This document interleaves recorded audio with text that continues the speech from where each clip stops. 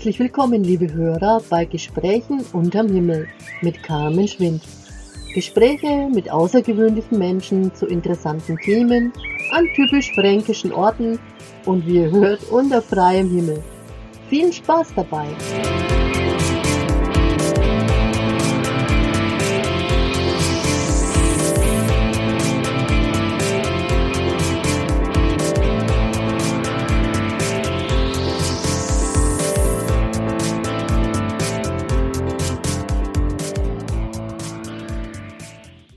Hallo, liebe Freunde der gepflegten Unterhaltung. Ich habe heute die Wilmy Zimmermann hier zu Gast. Wilmya, schön, dass du gekommen bist. Die Wilmya war mal Europaabgeordnete, stimmt.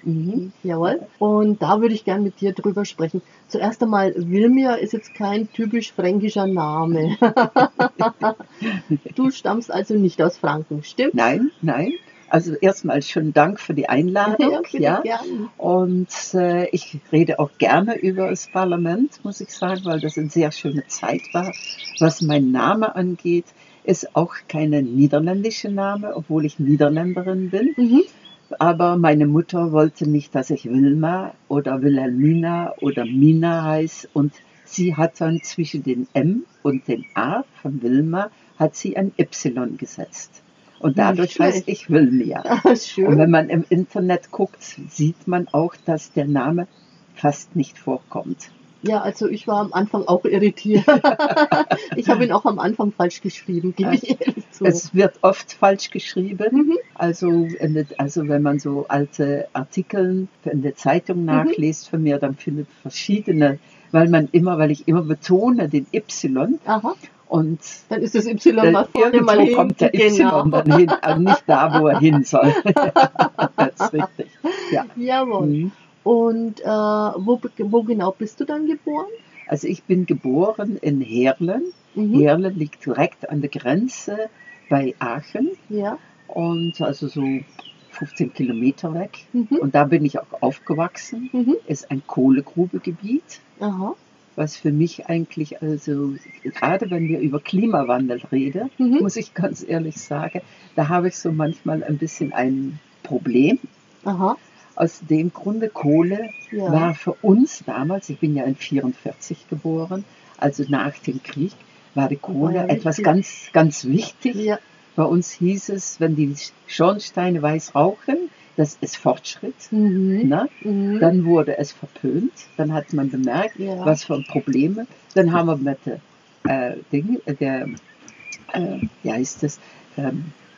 Atomenergie angefangen. Stimmt, Atomenergie war toll, weil kein Rauch, der Himmel über das Ruhrgebiet war wieder blau, was ja Willy Brandt damals gesagt hat, er versucht den Himmel über das Ruhrgebiet wieder blau zu bekommen. Ah ja, okay. Und das ist dann mit Atomenergie. Und dann kommt die Atomenergie. Okay. Dann haben wir irgendwann bemerkt, dass wir da massive Probleme haben in der Entsorgung, also auch Milieuproblemen, also Umweltprobleme mit der Entsorgung, um das jetzt fortzubringen. Jetzt fangen wir an mit Batterien, mit genau. Mit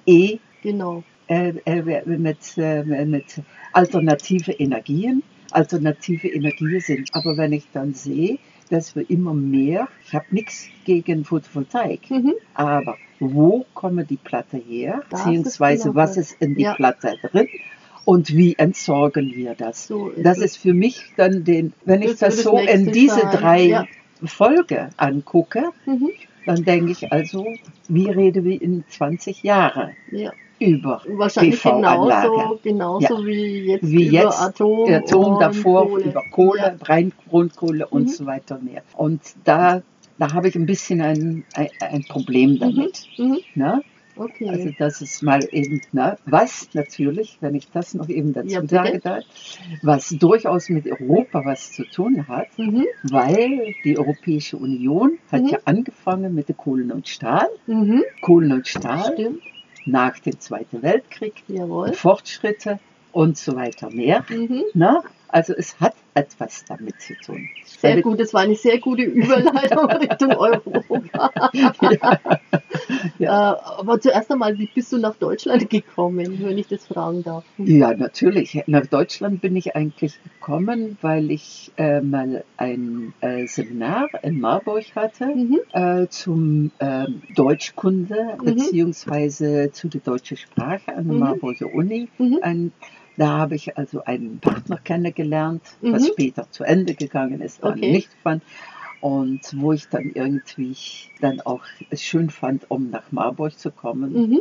Und das ist eigentlich einer der Gründe. Aber der meiste Grund war, ich hatte damals in Nijmegen gearbeitet und ich wollte nach dem Ausland und ich wollte auch weit von zu Hause weg. Okay. Und für mich das weite weg, die meiste bei mir in der Gegend, vielleicht noch einmal dazu, weil bei uns in den 60er Jahren die Kohlegrube geschlossen wurde. War in der Zeit, wo ich so Anfang 20 war, ne? Und in die Zeit eigentlich sehr viele Arbeitsplätze verloren gegangen sind. Und meine Altersgruppe ist dann alles gewandert. Und ich wollte nicht nach dem Norden der Niederlande, weil für einen Limburger ist nämlich Nordniederlande war. Nicht so das ist das Gleiche wie die Bayern nicht unbedingt nach dem Norden gehen. Ne? Und die Franken nicht unbedingt nach Bayern. Also das sind so die Animositäten, die es so in jedes Land gibt. Schön. Und deswegen bin ich nach Marburg gegangen. Und was hast du dann da gemacht in Marburg? Ich habe in Marburg da auch als MTA gearbeitet, ins Anatomische Institut. Und nach 4 Jahren hat mein Chef dann einen Ruf nach Erlangen bekommen. Und dann bin ich mitgewandert nach Erlangen. Und ich hatte eigentlich immer gedacht, ich bleibe hier nur 3-4 Jahre. Aber es hat sich dann ergeben, dass ich jetzt hier schon fast 50 Jahre wohne, seit 74. Sehr schön. Da freue ich mich ganz arg. Sonst hätte ich dich ja nicht kennengelernt. Richtig. Dank an deinen Chef. Der übrigens im September 100 wird. Ja. Der lebt noch, Ach, wie schön. Toll. Klasse. Ja, und wie kamst du dann auf die Idee, Europaabgeordnete zu werden? Also es war eigentlich nie mein Bestreben, Politikerin zu werden, aber ich habe mich immer damit auseinandergesetzt mit Grundrechte sozusagen, Grundrechte, die damit zu tun haben, dass ich auch ein Wahlrecht habe. Und ich war an der Uni in Erlangen in der Personalrat und konnte bis 1990 ich nicht Personalrätin werden, zum Beispiel, weil das nach dem bayerischen Personalvertretungsgesetz Ausländer nicht, nur Deutsche. Bayern hat ja ganz stark drin gehabt, nur Deutsche. Auch die CSU hat bis 1993, glaube ich, haben die drin gehabt, dass man nur Deutsche sein konnte. Also als Mitglied in der CSU. Du bist aber nicht bei der CSU? Nein, ich bin bei der SPD. Okay. Ich bin bei der SPD. Aber ich war in der Gewerkschaft. Durch die Gewerkschaft bin ich in den Personalrat gekommen. Und in 1990 hatte ich dann das erste Mal ein aktives und ein passives Wahlrecht. Davor war ich die Vertrauensfrau der ausländischen Beschäftigten. Aber hatte nicht so das volle Recht im Personalrat. Nur wenn es darum ging, um ausländische Beschäftigte. Und seit 1990 war ich dann im Personalrat und war dann gleich stellvertretende Personalratsvorsitzende von der Gesamtpersonalrat an der Uni. Und habe mich, wie gesagt, immer schon mit Europa auseinandergesetzt, weil das hatten wir eigentlich schon auch in der Schule. Hatten wir viel, was Europa zu tun hat. Hat natürlich damit zu tun, dass ich in dieses Länderdreieck, Belgien, Deutschland, Niederlande wohnte. Die Familie da auch sehr stark miteinander über die Grenze verwandt war. Wir also schon sehr früh zwischen Niederlande und Belgien keine Grenzen hatten mehr, durch das Benelux-Abkommen, aber mit Deutschland schon. Ne? Und das war eigentlich immer so eine Barriere. Obwohl wir viel in Aachen waren, weil ich auch Verwandte in Aachen wohnen habe. weil meine Großmutter aus Aachen kam. Und dadurch eigentlich, mein Vater, muss ich dazu sagen, in Reit geboren ist, also Mönchengladbach Reit geboren ist. Ne? Und dadurch eigentlich auch Verwandtschaft in die Ebene, in die Richtung. Dann bist du eigentlich schon irgendwie so ein Europakind. Ja, richtig. Richtig. Ja. Na? Und ich mir da auch immer mit auseinandergesetzt habe, auch aus dem Grunde, wenn ich jetzt wieder auf Kohle komme, unsere Gruppe, wir hatten 12 Gruppen in den Niederlanden, also in Limburg, die waren wieder verbunden mit die deutsche Gruppe, aber auch durchaus mit Belgien. Ja? Also es war ja durch die Kohlen und Stahl war das ja auch alles ein ganzes miteinander verbunden. Und als ich nämlich am Gymnasium war, da gab es mal eine Diskussion. Da gab es ja durch die Kohlen und Stahl, gab es ja den, wie heißt das, den hohe Kommission, jetzt die Kommission, die Europäische Kommission ist, aber dann von der Kohlen und Stahl. Ich komme jetzt nicht auf den Namen. Und da gab es eine Diskussion, als die Europäische Wirtschaftsgemeinschaft gebildet wurde, ne? In den 70er Jahren gab es die Diskussion, wo ist der Mittelpunkt von Europa, ja, wo man diese Institutionen miteinander verbringt. Es gab ja damals eine Kommission, es gab damals auch schon eine parlamentarische Vertretung und man hat gesagt, wo kommt das hin? Und da gab es Wettbewerbe, glaube ich. Ich weiß nicht, also ich weiß, dass es damals die Diskussion gab, um auf dieses Dreieck bei Aachen, Lüttich, Maastricht, auf dieses Dreieck nämlich diese Institutionen zu installieren. Und da gab es auch einen Plan um ein riesen rundes Gebäude, was auf diese Grenze lag, wo also auch innen drin man mit Fahrrädern und kleine Autos fahren konnte. Ich habe das mal gesehen und jedenfalls haben wir das in der Schule auch diskutiert gehabt. Nämlich ist so nicht gekommen, weil man Deutschland damals noch nicht so viel Macht geben wollte. Ne? Ja, klar. Und dadurch ist also Straßburg, Luxemburg und Brüssel entstanden. Aber es gab damals diese Diskussion. Interessant. Und das habe ich in der Schule schon mitgekriegt. Und das war etwas, wo ich mich immer mit auseinandergesetzt habe. Ne? Und deswegen habe ich mich dann auch mit Europa auseinander eigentlich gesetzt und habe eigentlich bei die europäische Geschichte dann eigentlich den Personalrat, jetzt komme ich wieder auf den Personalrat, dass ich da nämlich dann ein Wahlrecht bekam, kam durch Europa. Ja, genau. Das kam durch Europa, weil nämlich wir sonst als Gewerkschaft hier in Bayern eigentlich geklagt hätte, dass diejenigen, die einen europäischen Pass haben, von den Ländern, die zur Europäischen Wirtschaftsgemeinschaft damals gehörten, oder EG, also schon in 1990 war das die Europäische Gemeinschaft schon, und dass wir da nämlich dann geklagt hätten in 1990. Aber da hat dann Bayern schon also das schon eingeführt und dadurch hatte ich ein Wahlrecht, ein passives und aktives Wahlrecht und dadurch konnte ich Personalrätin werden. Und ich habe dann weiter mich damit auseinandergesetzt mit das Wahlrecht vor Ort. Und als ich dann gesehen habe, dass ich in 1994 ein Wahlrecht in Deutschland habe zum Europäischen Parlament, habe ich in 1993 gesagt, so und jetzt will ich auf diese Liste. Und es war mir egal, ob ich auf Platz 99 stand. Hauptsache auf der Liste.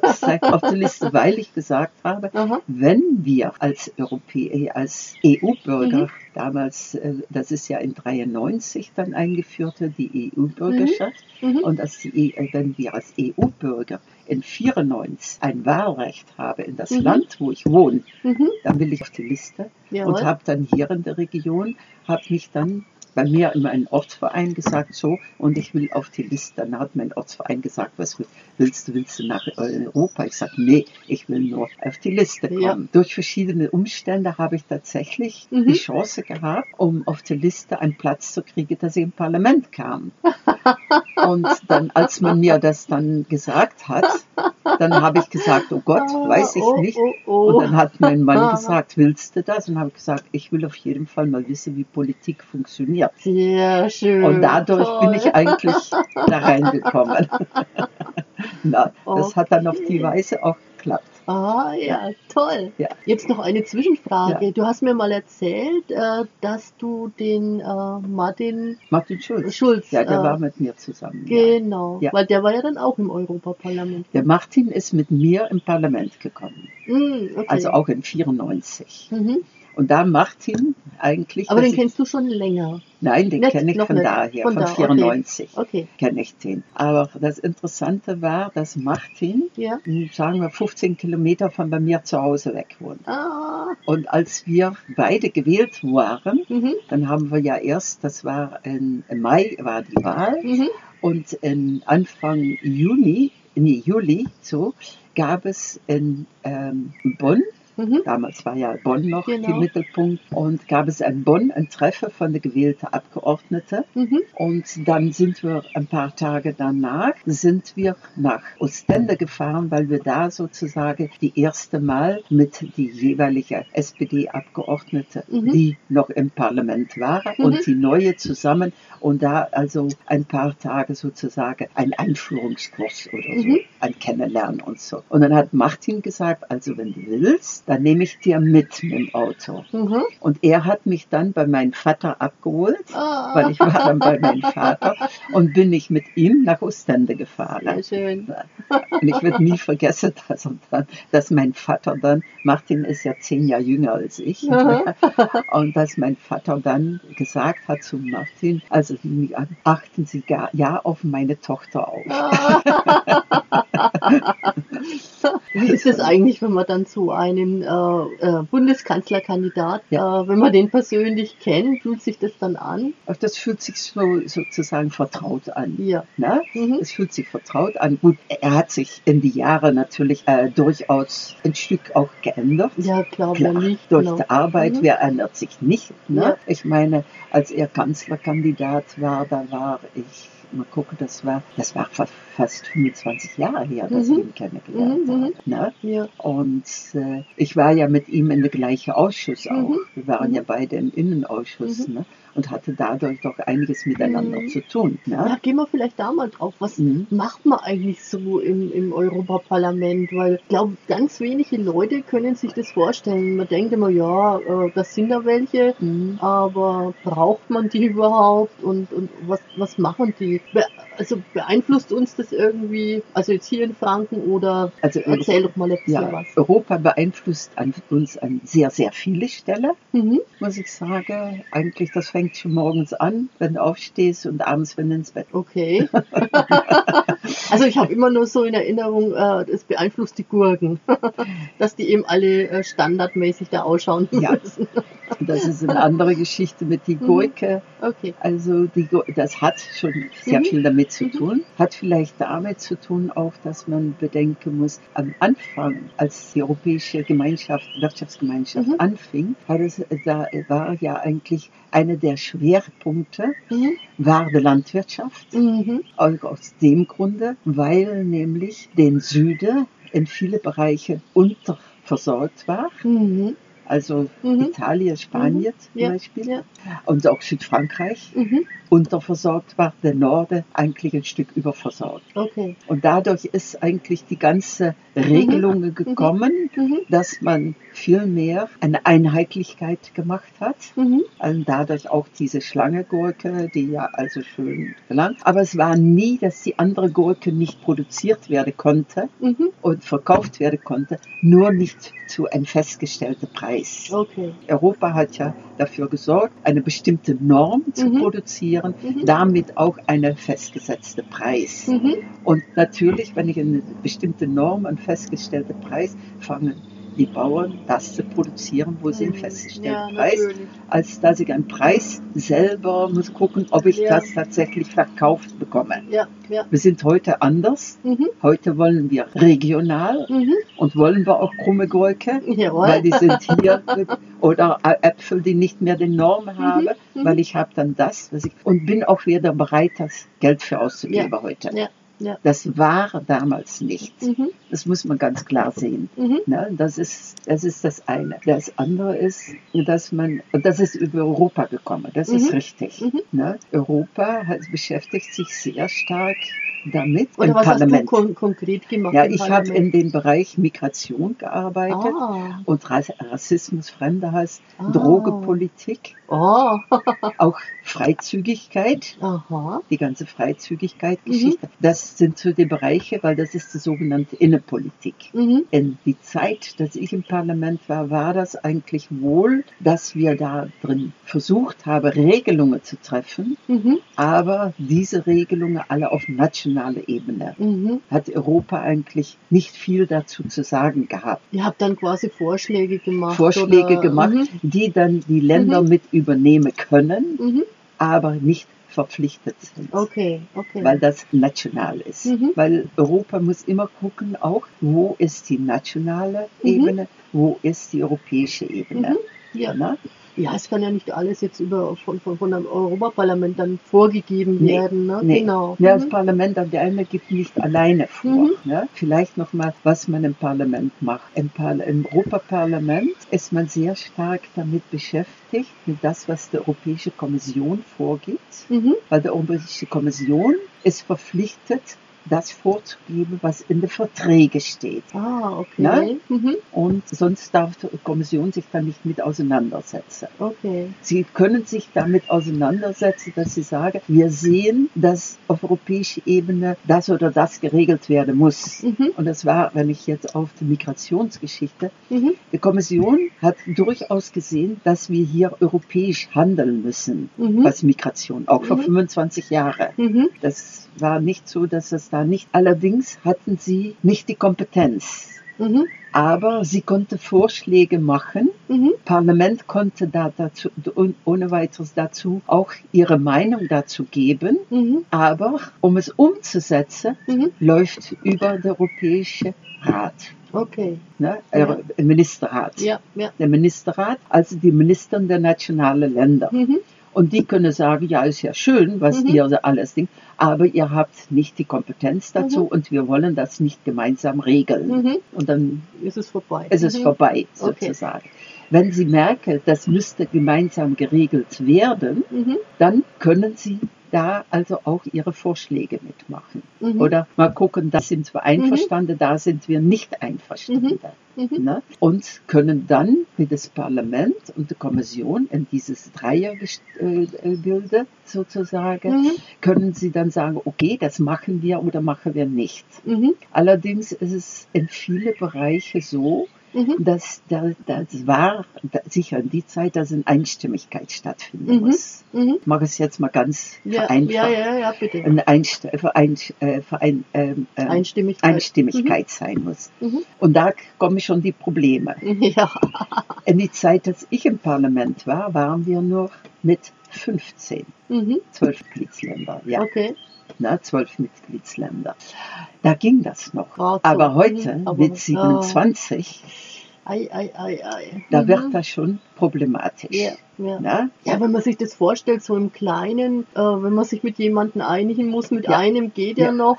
In einer Gruppe wird es dann schon schwieriger. Bei 12 stelle ich es mir auch schon. Und ich meine, die sind ja alle ganz andere Charaktere, ganz andere Hintergrund. Genau. Und das ist das, denke ich, wo wir eigentlich auch immer auf europäischer Ebene uns nicht nur mit auseinandersetzen, aber auch gucken müssen.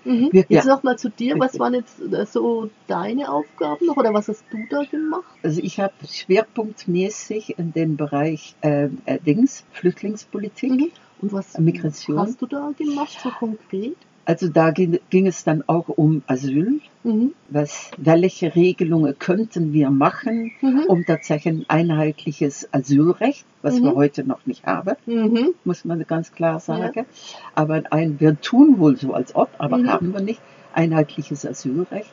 Dann auch was Bleiberecht angeht, aber dann den Bereich, wie wir Migration, also auch auf nicht nur auf europäische, aber auch in andere Länder, was wir tun können in der Entwicklungspolitik, um Migration weitgehend zu verhindern. Das bedeutet, die Länder zu unterstützen, dass die Menschen nicht flüchten müssen, zum Beispiel. Na?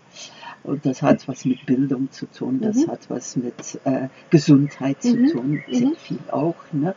Auch mit der Möglichkeit, tatsächlich Arbeitsplätze zu haben, leben zu können in solchen Ländern. Ne? Also dann hat es da auch mit zu tun, mit der Möglichkeit, also in diesem Ausschuss haben wir uns auch damit auseinandergesetzt, wer darf in Europa rein, wer nicht. Ne? Also der Unionsbürgerschaft. Die Unionsbürgerschaft war damals noch nicht so festgeschrieben, wie er heute schon ist. Ne? Das ist auch nach und nach verbessert worden. Das hat auch damit zu tun, mit Wahlrecht. Komme ich wieder aufs Wahlrecht. Wir haben jetzt das Wahlrecht bei der Europäischen Parlament. Wir haben auf kommunaler Ebene das Wahlrecht, was in vielen Ländern schon viel länger war. Ne? Wir haben immer noch in Deutschland kein Wahlrecht zum Landtag und zum Bundestag. Okay. Ja. Gibt es in anderen Ländern wohl. Na, in den Niederlanden kann ich, wenn ich als EU-Bürger auch das Parlament wähle, kann ich in Deutschland nicht. Na, das sind zum Beispiel so Sachen. In Deutschland müsste ich die deutsche Staatsbürgerschaft. Da habe ich mir ehrlich gesagt nie Gedanken gemacht, gell? Ja, aber Ja. ja klar, ich bin Deutsche, ne? Also Franke. Ja, aber das Problem ist zum Beispiel für Deutsche, was viele sich überhaupt nicht bewusst machen. Wenn ich 25 Jahre als Deutsche nicht mehr in Deutschland lebe, dann verliere ich das Wahlrecht zum Bundestag. Habe ich in den Niederlanden nicht. Ich wohne seit 50 Jahren in Deutschland. Ich wähle in den Niederlanden die zweite Kammer. Den kann ich wählen. Also die zweite Kammer ist sozusagen unser Parlament, unser Bundestag. Die habe ich jetzt in Corona-Zeit auch wieder gewählt. Weil wir haben ja im März, glaube ich, hatten wir die Wahl. Na, habe ich auch gewählt. Ja, toll. Aber das kann ich in Deutschland, wenn ich, also meine Freundin, die in Brüssel wohnt, sie wohnt jetzt erst, also voll seit 20 Jahren, aber nach 25, ich habe ihr gesagt, musst dich mal überlegen, nach 25 Jahren darfst du keinen Bundestag mehr wählen. Ja, das ist gleich wieder was gelernt. Ja, da gibt es also auch Probleme. Ne? Das ist eigentlich, die Frage ist, wie wird die Unionsbürgerschaft tatsächlich nicht gelebt, aber welche Rechte habe ich mit der Unionsbürgerschaft? Nicht alle Rechte. Weil zum Beispiel, das auch nicht so bewusst ist, als Unionsbürger darf ich leben in das Land, wo ich Lust habe. Aber wenn ich zum Beispiel straffällig werde in einem bestimmten Maße, kann das Land mir ausweisen nach meinem Herkunftsland. Okay. Oder auch als Sozialhilfeempfänger. Zum Beispiel Familie. Ich habe in Nürnberg eine Familie, die wohnte schon 25 Jahre in Nürnberg. Mit Kindern, hat sich scheiden lassen, war immer Sozialhilfeempfängerin. Ne? Und man hat versucht, die nach Italien auszuweisen. Okay. Weil sie hier von Sozialhilfe immer gelebt hat. Ne? Und eine gewisse Zeit. Das ist möglich. Ob man es macht, ist ein anderes Kapitel. Aber es ist nicht unbedingt, wenn ich als Unionsbürgerin bin, tun und lasse, was ich will, in den anderen. Da gibt es auch, und das sind so Punkte, die man eigentlich, wo man dran arbeiten muss, wo man sagen muss, okay, das kann nicht sein, wenn hier die Kinder geboren sind, Kinder nie in Italien waren, kein Italienisch sprechen, ne? Die dann einfach ausgewiesen werden, weil die Mutter nicht die Chance gehabt hatte, ne? Um hier ein eigenes Lebensstandard auf. Ja, also war dann auf jeden Fall eine sehr spannende Zeit, oder? Es ist eine sehr spannende Zeit und um nochmal aufs Parlament zu kommen, man ist eigentlich mehr in Brüssel als zu Hause. Man ist ja in meiner Zeit, jetzt haben sie 5 Wochen im Jahr eingeführt, die für den Wahlkreis sagen ist, aber in meiner Zeit war es so, dass wir nur 6 Wochen Urlaub hatten und der Rest der Zeit war es 3 Wochen. Brüssel oder Straßburg. Wochenende ist zu Hause. Das bedeutet, zu Hause versucht man sozusagen in seinen Wahlkreis, was für mich Oberfranke und der Hälfte von Unterfranke war, unterwegs zu sein. Bei Veranstaltungen, irgendwelche Jubiläen, bei Firmen und so weiter mehr. Also man war eigentlich dauernd unterwegs. und selten zu Hause. Ja, das hört sich wirklich so an. Ja. Oh, wei. Ja. Weil im Sommer, im August 4 Wochen, eine Woche mit Weihnachten und eine Woche mit Ostern. Und wie lange hast du das dann gemacht? 5 Jahre. 5 Jahre. Ich hätte gerne länger gemacht, aber hat nicht geklappt. Und jetzt bist du nicht mehr Europaabgeordnete, aber du bist jetzt hier im Gemeinderat, oder? Seit einem Jahr, ja.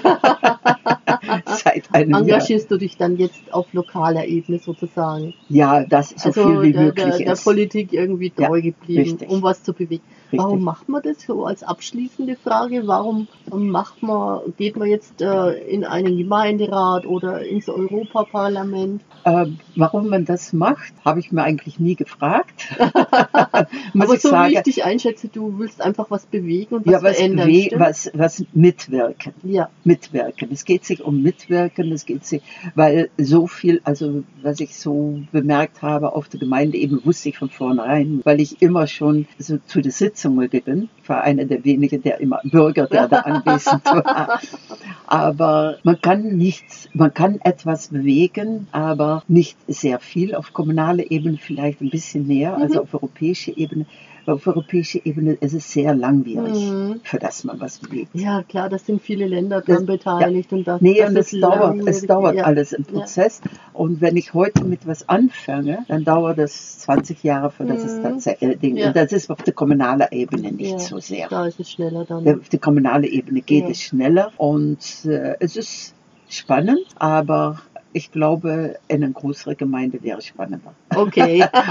Also eine kleine Gemeinde. Wer weiß, was du noch alles machst. Mal schauen, was ich bis mein 80. da noch erlebe. Gut. Ich würde jetzt abschließend einfach sagen, wir empfehlen den Menschen, dass sie auch versuchen, was zu bewegen. Nicht sich hinsetzen und jammern oder sagen, man müsste, man könnte oder so, sondern wirklich, dass sie was machen. Oder? Ja, vor allem nicht nur das, aber ich kann vor Ort in kleinen Bereichen was machen. Ja. Gut, dann danke ich dir ganz herzlich, dass du da für das Gespräch bereit warst. Ja, gerne. Ich wünsche dir alles Gute, viel Erfolg bei deinem lokalpolitischen Weg. Ja. Und bis demnächst dann wieder. Mach's gut. Dankeschön, Wilmya. Ich danke mich auch, Karl, für das nette Gespräch. Dankeschön. Also, schönen Tag. Ja, ciao.